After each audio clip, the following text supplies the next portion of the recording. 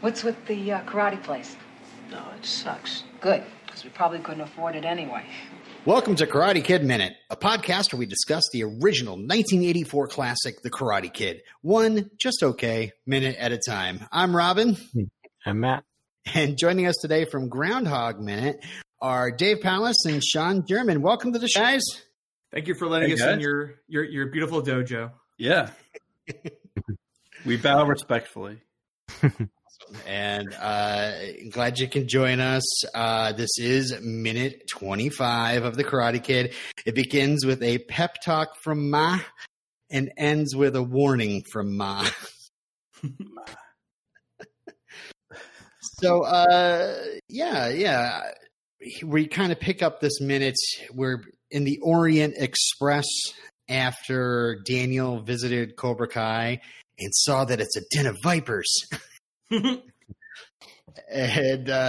Lucille's kind of in the middle of giving her pep talk to Daniel. I mean, he shouldn't have been surprised with the name of the dojo. It's filled with vipers, but yeah. Wait, are cobras vipers? Whatever. Snake's a snake. We need snake talk. I'm a snake racist. Yeah, I mean, if he was going in there expecting legless lizards, then that's on him. Go ahead. Well, no. I have my questions, but I want to make sure you get your all your minute intro in. That's all. Oh, the intro is there. I usually just kind of like walk us through the minute slowly. So if you are jumping towards the end of the minute, we'll get there. But tell me. Okay. In the background, also, I'd never edit, so feel free to. We'll just keep having behind the curtain talks in front of everybody. Ooh, all we want. Yeah. In the background, we do see that Tommy just clocked Daniel and is gleefully going back to his buddies to conspire. I thought this was he goes over and he runs back to his buddies. They come back over and they point out Daniel, and then they all run off together. And I thought this is just a nice bit of choreography because right when Lucille asks about the karate place, Daniel turns and looks, and they just got out of the frame. Like they just got around the block there. So they must have had that timed like by radio or something. Yeah. I mean, not the characters, but yeah, the in crew. Creating the movie. Mm-hmm. But yeah, anyway, at the beginning of the minute, Lucille is pointing out how he went to the country and hated it because he had no friends. And then as the minute starts here, she says, "You met Kevin and Kenny, who became your best friends in the world." I don't know if they're ever mentioned again. They were mentioned before. No, I mean like later, like Cobra Kai or something. Cobra Kai. Yeah, I don't know if you dragged your teenage son across the country, maybe bringing up the friends you forced him to abandon is not the best. That's true. You're right. I'm just saying. I miss them so bad. This place sucks. Yeah. And that's to say, okay, that's the question. So this is her work, this restaurant? Yeah. So they go across the entire country from New Jersey so she can work at a restaurant? She wasn't planning on it. She had a job at Rocket Computers, but she had to take a couple night classes and then drove across the country to get this job. So we were kind of discussing how this might have been kind of a, one of those ones you see on a flyer and it's not much credibility to it. So it's like a Silicon Valley like job she's trying to shoot for. And in the meantime, she's just trying to work at the restaurant to make their ends meet for their move. No, she had the job and she was thinking they were all set, but then she got there and the place went belly up. And so she says on her way back, this is of course in a deleted scene, she walked past the Orient Express as a waitress was getting fired and immediately went in and applied and got a hostess job. All right. Yeah. It was meant to be. I'll tell you though. I mean, like I feel like most Chinese restaurants, I never see like it's usually probably a family running it. So it's like to have like a white lady like as the hostess is honestly like very like it's almost be like odd. You walk in and go, oh, just a white lady's greeting me. You're kind of like, there's that mental thought. We're like, no, I'm going to walk in. And it's going to be like an Asian family. It's going to greet me. And it's going to be like, you know, maybe like the daughter is the hostess and like maybe the father's the cook and maybe the brother's like, you know, maybe a small operation, but it's just like, oh, just a middle-aged white lady here. Okay. All right, sure. Well, the manager in the back that yells to Lucille is also white. So it's just something like, this is just a white run operation, man. There's no authenticity here. They're just using ketchup on noodles. It's cultural appropriation, man. Yeah, Well, exactly. I mean, maybe they need English speaking staff up front, and they're all in the back making authentic food. Maybe, yeah, maybe. I said this is what LA is this supposed to be? Right? Is this California, Yeah. LA? Yeah. Okay. Because that's the vibe I got looking at the street. I was like, oh, this is clearly LA or Beverly Hills or something like that. Yeah, Reseda. Mm. About Kevin and Kenny, this is a reference to a scene that was earlier that was deleted but can still be found in the script. So I just wanted to kind of go over these because this is fun. As we went over last week, I know you guys weren't here, but let me just kind of sum it up. Daniel is trying to get his license, and his mother promised him driving lessons. This is in a previous deleted scene. So now instead of, when we see this scene, we see that Daniel kind of pedals his bike up and chains it up and then runs across the street to the Cobra Kai, and then now he's coming back from the Cobra Kai. But instead of that, he actually drove the car. This is the driving lessons that his mom promised him. He drove the car with the bike on the roof, and the script says Daniel drives slowly with extreme caution. So they have a conversation on the way here as he drives, and she goes, if Kevin and Kenny saw you now, they'd have a conniption. You'll have a license before they even touch a steering wheel. And I just love that Lucille just, she's always like in Daniel's corner and, boosting his ego and stuff. And, he needs it, of course. He doesn't have any friends or anything. So in the conversation, Daniel's like, actually, me, Kevin, and Kenny did drive before. Back in Jersey, they stole Mr. Miletta's pizza truck and drove it through a fence. Oh my God. And then Lucille's like, oh my God, I remember they put a reward out. And she's like, oh, you were 13 when that happened. And it's funny. In the script, it's like, what's Lucille's reaction to finding out that her son and his friends stole a pizza truck and ran it through a fence and never got consequences for it at 13? She says, you little hoodlums. Boy, I could go for a slice of Miletta's pizza with his sausage and all that extra cheese he used to use. It's all in the past. What's the use in admonishing him now? It was years and years ago. All these deleted scenes you're telling me, like, I think I can see why they kind of cut it, because it's like it makes it more of like a growing up, like a growing up movie, which this movie is. Yeah. It's a kid growing up and getting his self-esteem and confidence stuff.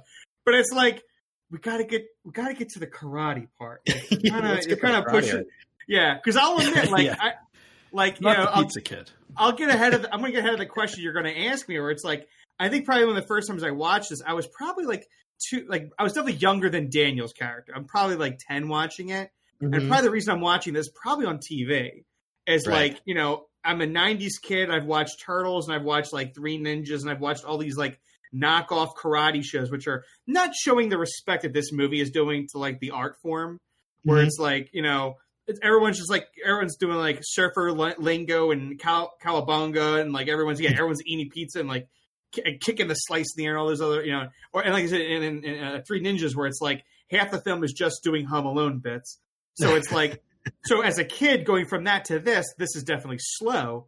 But then you grow up and you realize, it's more about like this kid, like, learning his self-confidence and like, getting his act together in a new place.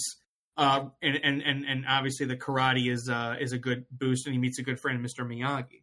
Yeah, it's a coming of age story, but all this background information, we don't need to know this stuff. Because you're saying like, it's not conflict with the mother. So the conversation's like them both going, isn't that a fun story? That's a funny story. And you're like, there's no real conflict here. Like the mother's like, she's not berating him. They're not like, having an argument. She's like, that's a funny anecdote. And you're like, yeah, I guess I should have been there. Like, it's a lot of that. Like, it's like, okay, like the pizzeria didn't go under, and like, oh, the pizza's good. Like, it wasn't like the pizza shop like went under, and it was like, oh my god, Daniel, like you drove a man's business into the ground because his pizza.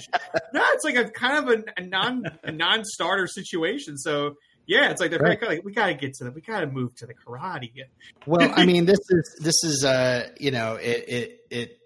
it's another example of Lucille's, her kind of hands-off parenting. She kind of lets Daniel do his thing, and then just kind of scolds.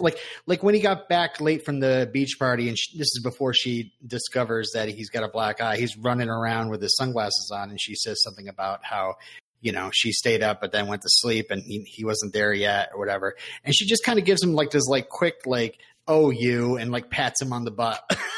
On his way. He's a good kid. Yeah.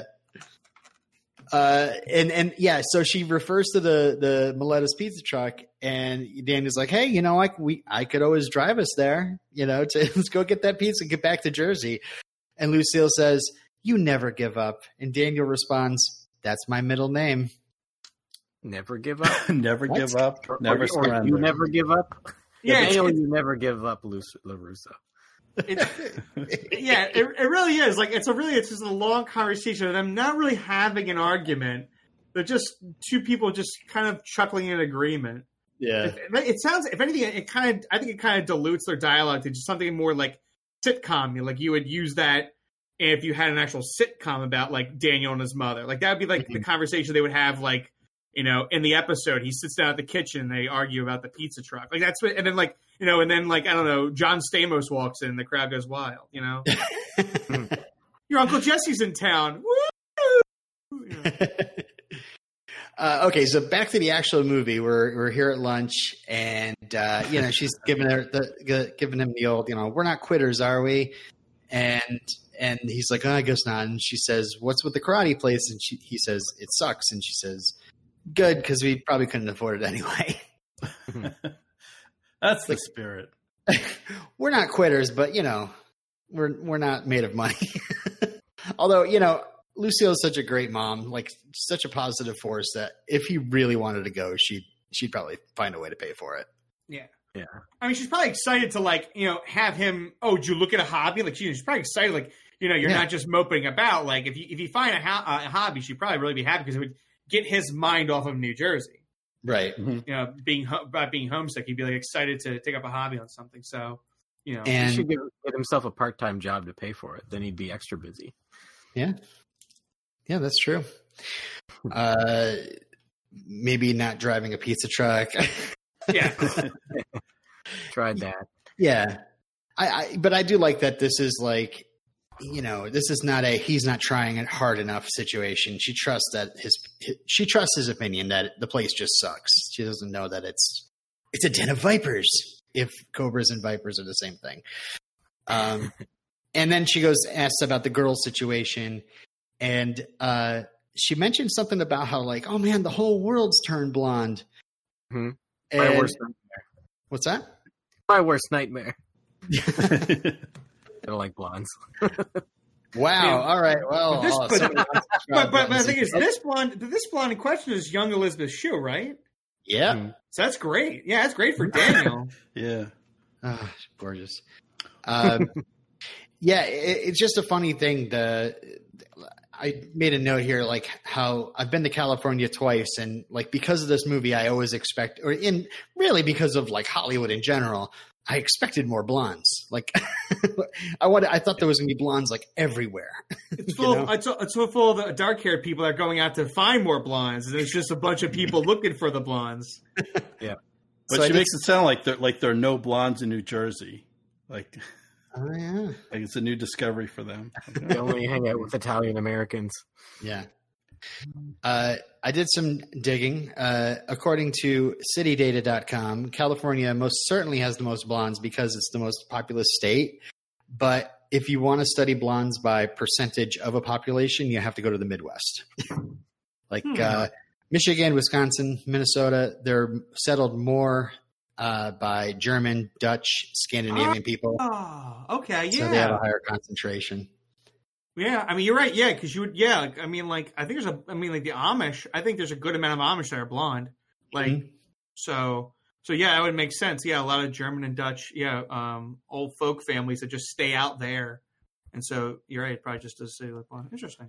Well, you get like Northern Italian, right? You know, will be more lighter skin, more blonde. I mean, you can ask Dennis Hopper about that. You know. Yeah. Oh. Yeah. Shoot. Yeah, you're right. Dennis Hopper's Italian? What? This is a Tom Hagen reference, I believe. Yeah. Oh, he's not? Oh, damn it. No, it's a true romance, but oh yeah, that's reference. good. Oh, okay, all right.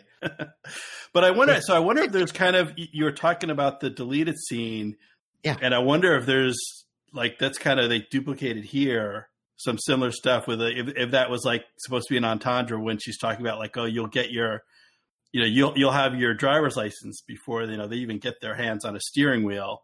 You know, maybe she's not just talking about automobiles. You know, now that they're talking about, she talk like that with her son, though. You know, getting his hands on Elizabeth's shoe, her steering wheel, which is what part of her body? I don't know. Well, I know where the headlights are. Hey, keep those hands at 10 and 2, boys. 10 and 2, 10 and 2. Oh yeah, and also the rabbit hole took me to an origin of blonde hair article on a most reputable site called BalticTravelCompany.com. Okay. And it says blonde hair genetically is said to have originated from a pigment deficiency because of less vitamin D due to lower levels of sunlight in the area.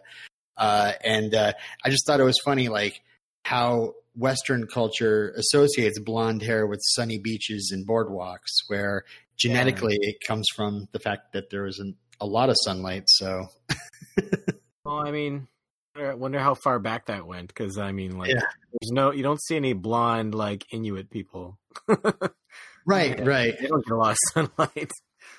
Yeah. Again, BalticTravelCompany.com. I just want to cite my sources. All right, that's good. That's good. So yeah, Lucille is called by her manager, and she, like, people are walking in, and the manager is in the background just flipping out, like she's looking back and forth. Like, come on, let's go! Here they come. Well, we're young. Yeah, not just that, but he's also like, yeah. Are they okay with her already inviting her son to, like, you know, eat at the restaurant? I don't know. Yeah. Like, what is this, like her second shift here? Yeah, right. Like already she's bringing her family in to eat. I get 2 free meals, right? Yeah. Well, this kind of mirrors. So you mentioned earlier in the minute through the window, we could see those ne'er-do-wells from the dojo across the street kind of looking in. And now the camera angle flips and we see behind Danielson is kind of, that's like the mom's bully is her boss here. That's like getting on her case. Ooh, interesting. Is her mom's bully a karate bully too? Yeah. She does work in a Chinese restaurant. That's all I'm saying. Oh. I mean, well, she works across the street from the dojo. She could easily go over there, do some lessons with Kreese.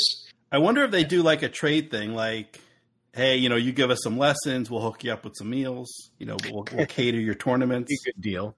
That could work. There you go. It's all under the table, hush hush stuff, I'm sure. So we actually have, I believe, our very first Rocky connection here. Lucille's boss is played by Joan Lemo, who is a friend of John Avildsen's, who directs this movie in Rocky. I guess John Avildsen is our first Rocky connection. Bill Conti is second, yada, yada, yada. But anyway, within the movie, Joan Lemo is our first because so here's her line from and I'll probably insert the clips because it's so funny to compare the two. So here's her first line. Lucille, let's go. Here they come. In Rocky, right as the movie is opening, we have Rocky in an opening fight. And you hear the crowd yelling at him. And there's this one distinct voice that rings out, and that's Joan Lemo's. And here's the clip. You're a bum.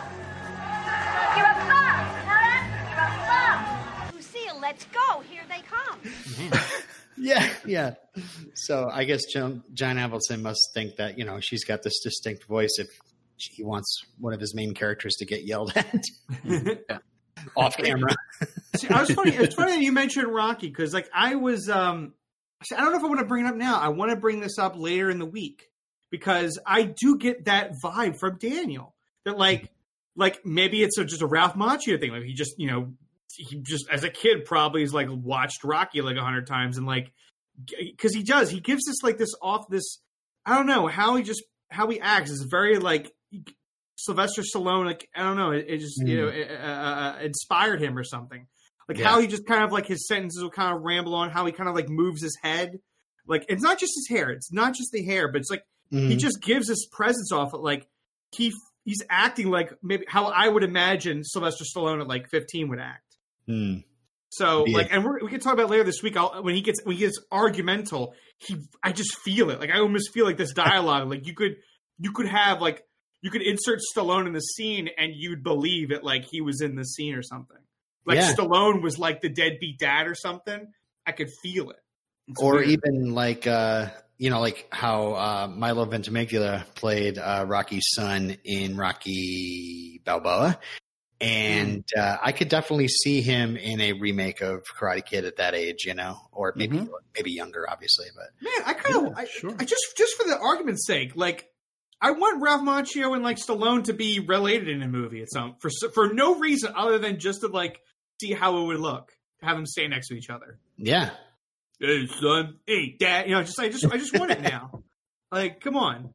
I have no idea what the plot of this movie in my head is. Just have that's the hook. And we get it. And what do they do? I don't know. Maybe they just get coffee when they just talk for it's like a dinner with Andre, but it's just Ralph Macchio and Stallone playing characters, and that's it. And they just talk and they just ham up the Italian. Every so often, a guy comes like, "Would you like to play the gabagool?" And they go, "Yeah, we're gonna play the gabagool." So, are they eating in the Orient Express or Adrian's? It's definitely Adrian's. It's definitely Adrian's, or it's just a diner. Like the waitress comes by and she's like, "We got another pot of coffee." I'll get another pot of coffee. And that's it. That's the movie. What if they stole a pizza truck together? Oh, I love it. The dialogue continues here. She says, "Is she as pretty as Judy?" And he's like, "Oh, she buries Judy in a second." So she's like, "She buries Judy." That is totally a Stallone line. Like it definitely feels like this is something he would say. Just like these weird like idioms and similes and stuff, where you're just like, but yeah, it's like just I don't know. It's a young kid trying to make a line sound cooler. I completely believe it though. Wasn't Judy one of the girls he was saying goodbye to at the beginning of the movie? Yep. Yeah.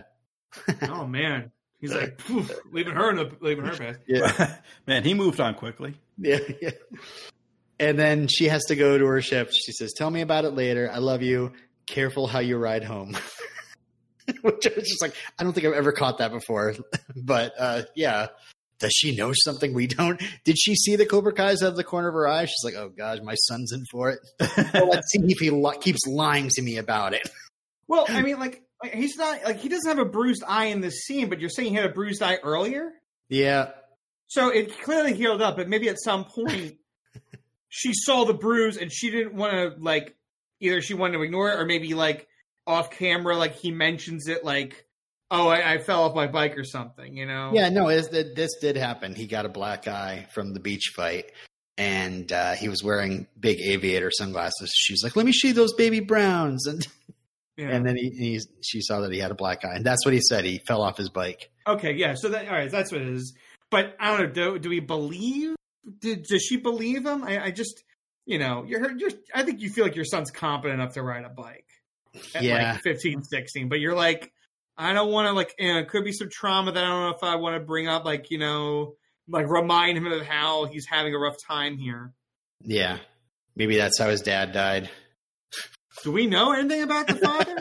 I'm serious. I don't remember this ever being part of like the movie. I really don't. I believe it comes up in part 2. I'm just not. Oh, wow. They don't even bridge foggy on of what is actually said. I don't know if you remember, Matt. No, I do not. Was his father killed by a Russian boxer? Ooh. What a weird alternate path we've taken. Yeah. I just know there's that speech about his father in Cobra Kai, but Okay, maybe it's Remember, Cobra Kai. I don't think they say how he died. I think it probably just got sick somehow. Okay, I just feel like I figured like Daniel and Mr. Miyagi would have like swapped stories about family or something like that. So I was just okay. Yeah. Maybe it was like a bizarre pizza truck accident. Yeah. Um, My dad was in that truck. How you haven't much told me? at this point in the film, though, how much has Mr. Miyagi really been in the film? Like very background. Almost nothing. Okay. Yeah, he's catching the fly. He shows up to fix the faucet. That's really it. That's Okay. about it. This has been nearly a half an hour into the movie. So, Okay. yeah. And it is funny because, we're doing these 3 minutes a week. So it almost seems like forever to get into the main thrust of this movie. But I am enjoying this kind of slower pace in order to. Oh yeah, no. As an adult, like I appreciate the respect of the film. Like I said, like in the '90s, they were like, I don't know. Oh, Three Ninjas. Their grandfather's Asian. He teaches them in like one scene how to do karate, and now like they fight bad guys and evil ninjas. They were like just they knew what kids wanted, and they just rushed the plot to the point where they could do Home Alone and ninja jokes. So back in the '80s, they were like, what if what? You ever seen that? Nah. I mean, I don't know. There could be some '90s stuff that doesn't hold up. I'm sure there's some like language they call each other. It's probably not nice language. Because I think he does. Like my brothers are retards, and they're just like, it's a real '90s term. Oh boy, that doesn't work out well. Yeah. But it's like You're talking about Three Ninjas? yeah, Three Ninjas. Yeah, I can see that. But I mean, and I said like it's I don't know if you could, I mean I think in the long term you could show like kids. I think they're still okay with it. There's still some fun '90s stuff, but I don't know.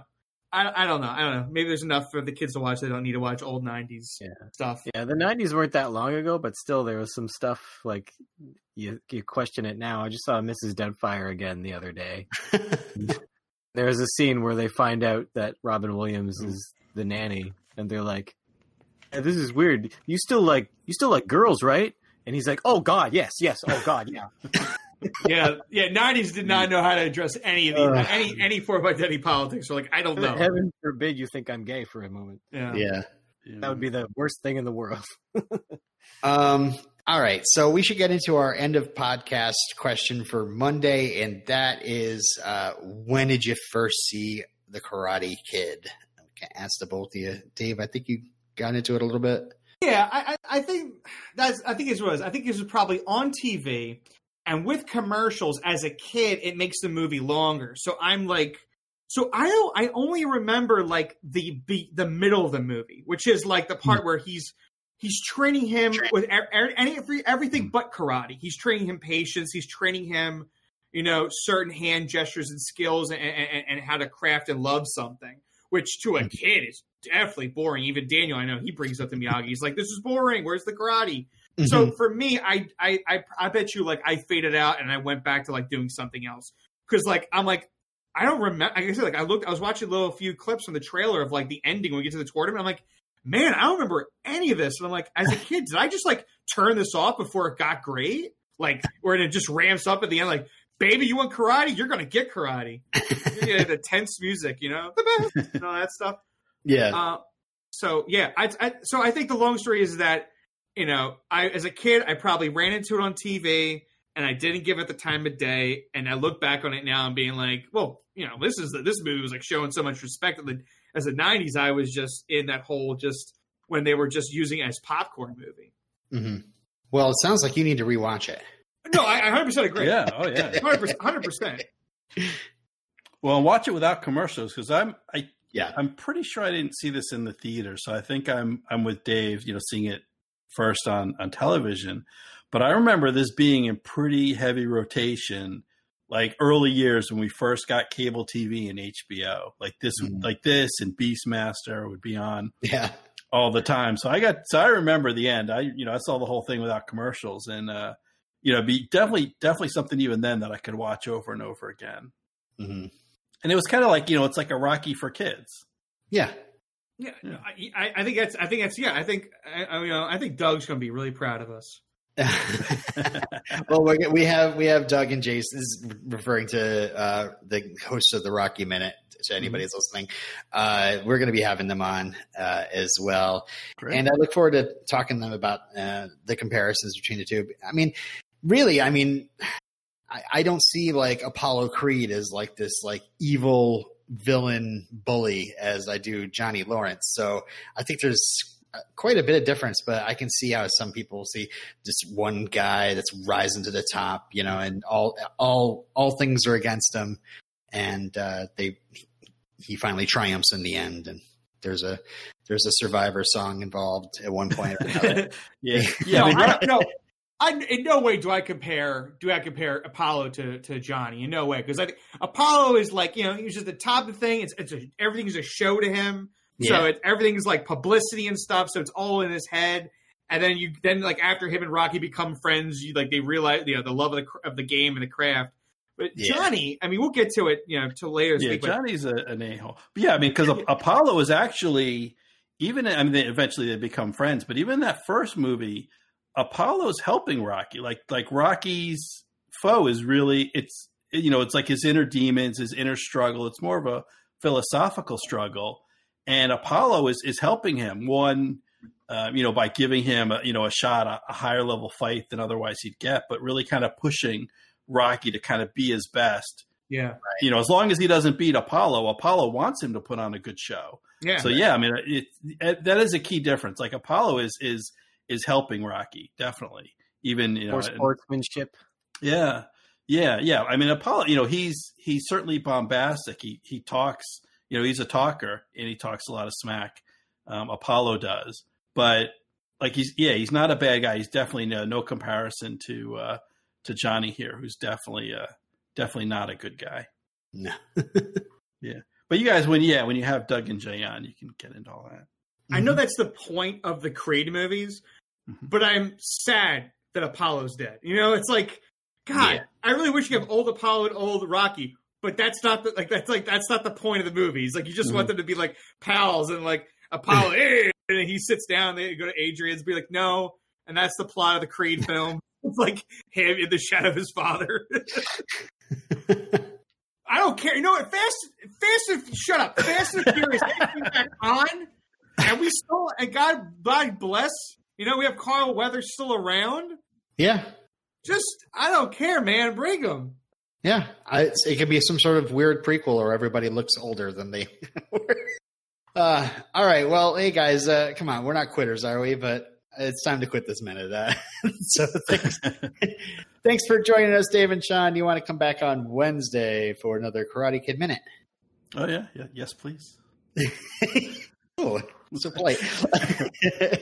Well, we did mention Groundhog Minute at the top, but you guys each have your individual shows I'd love to let everybody know about. Please plug away.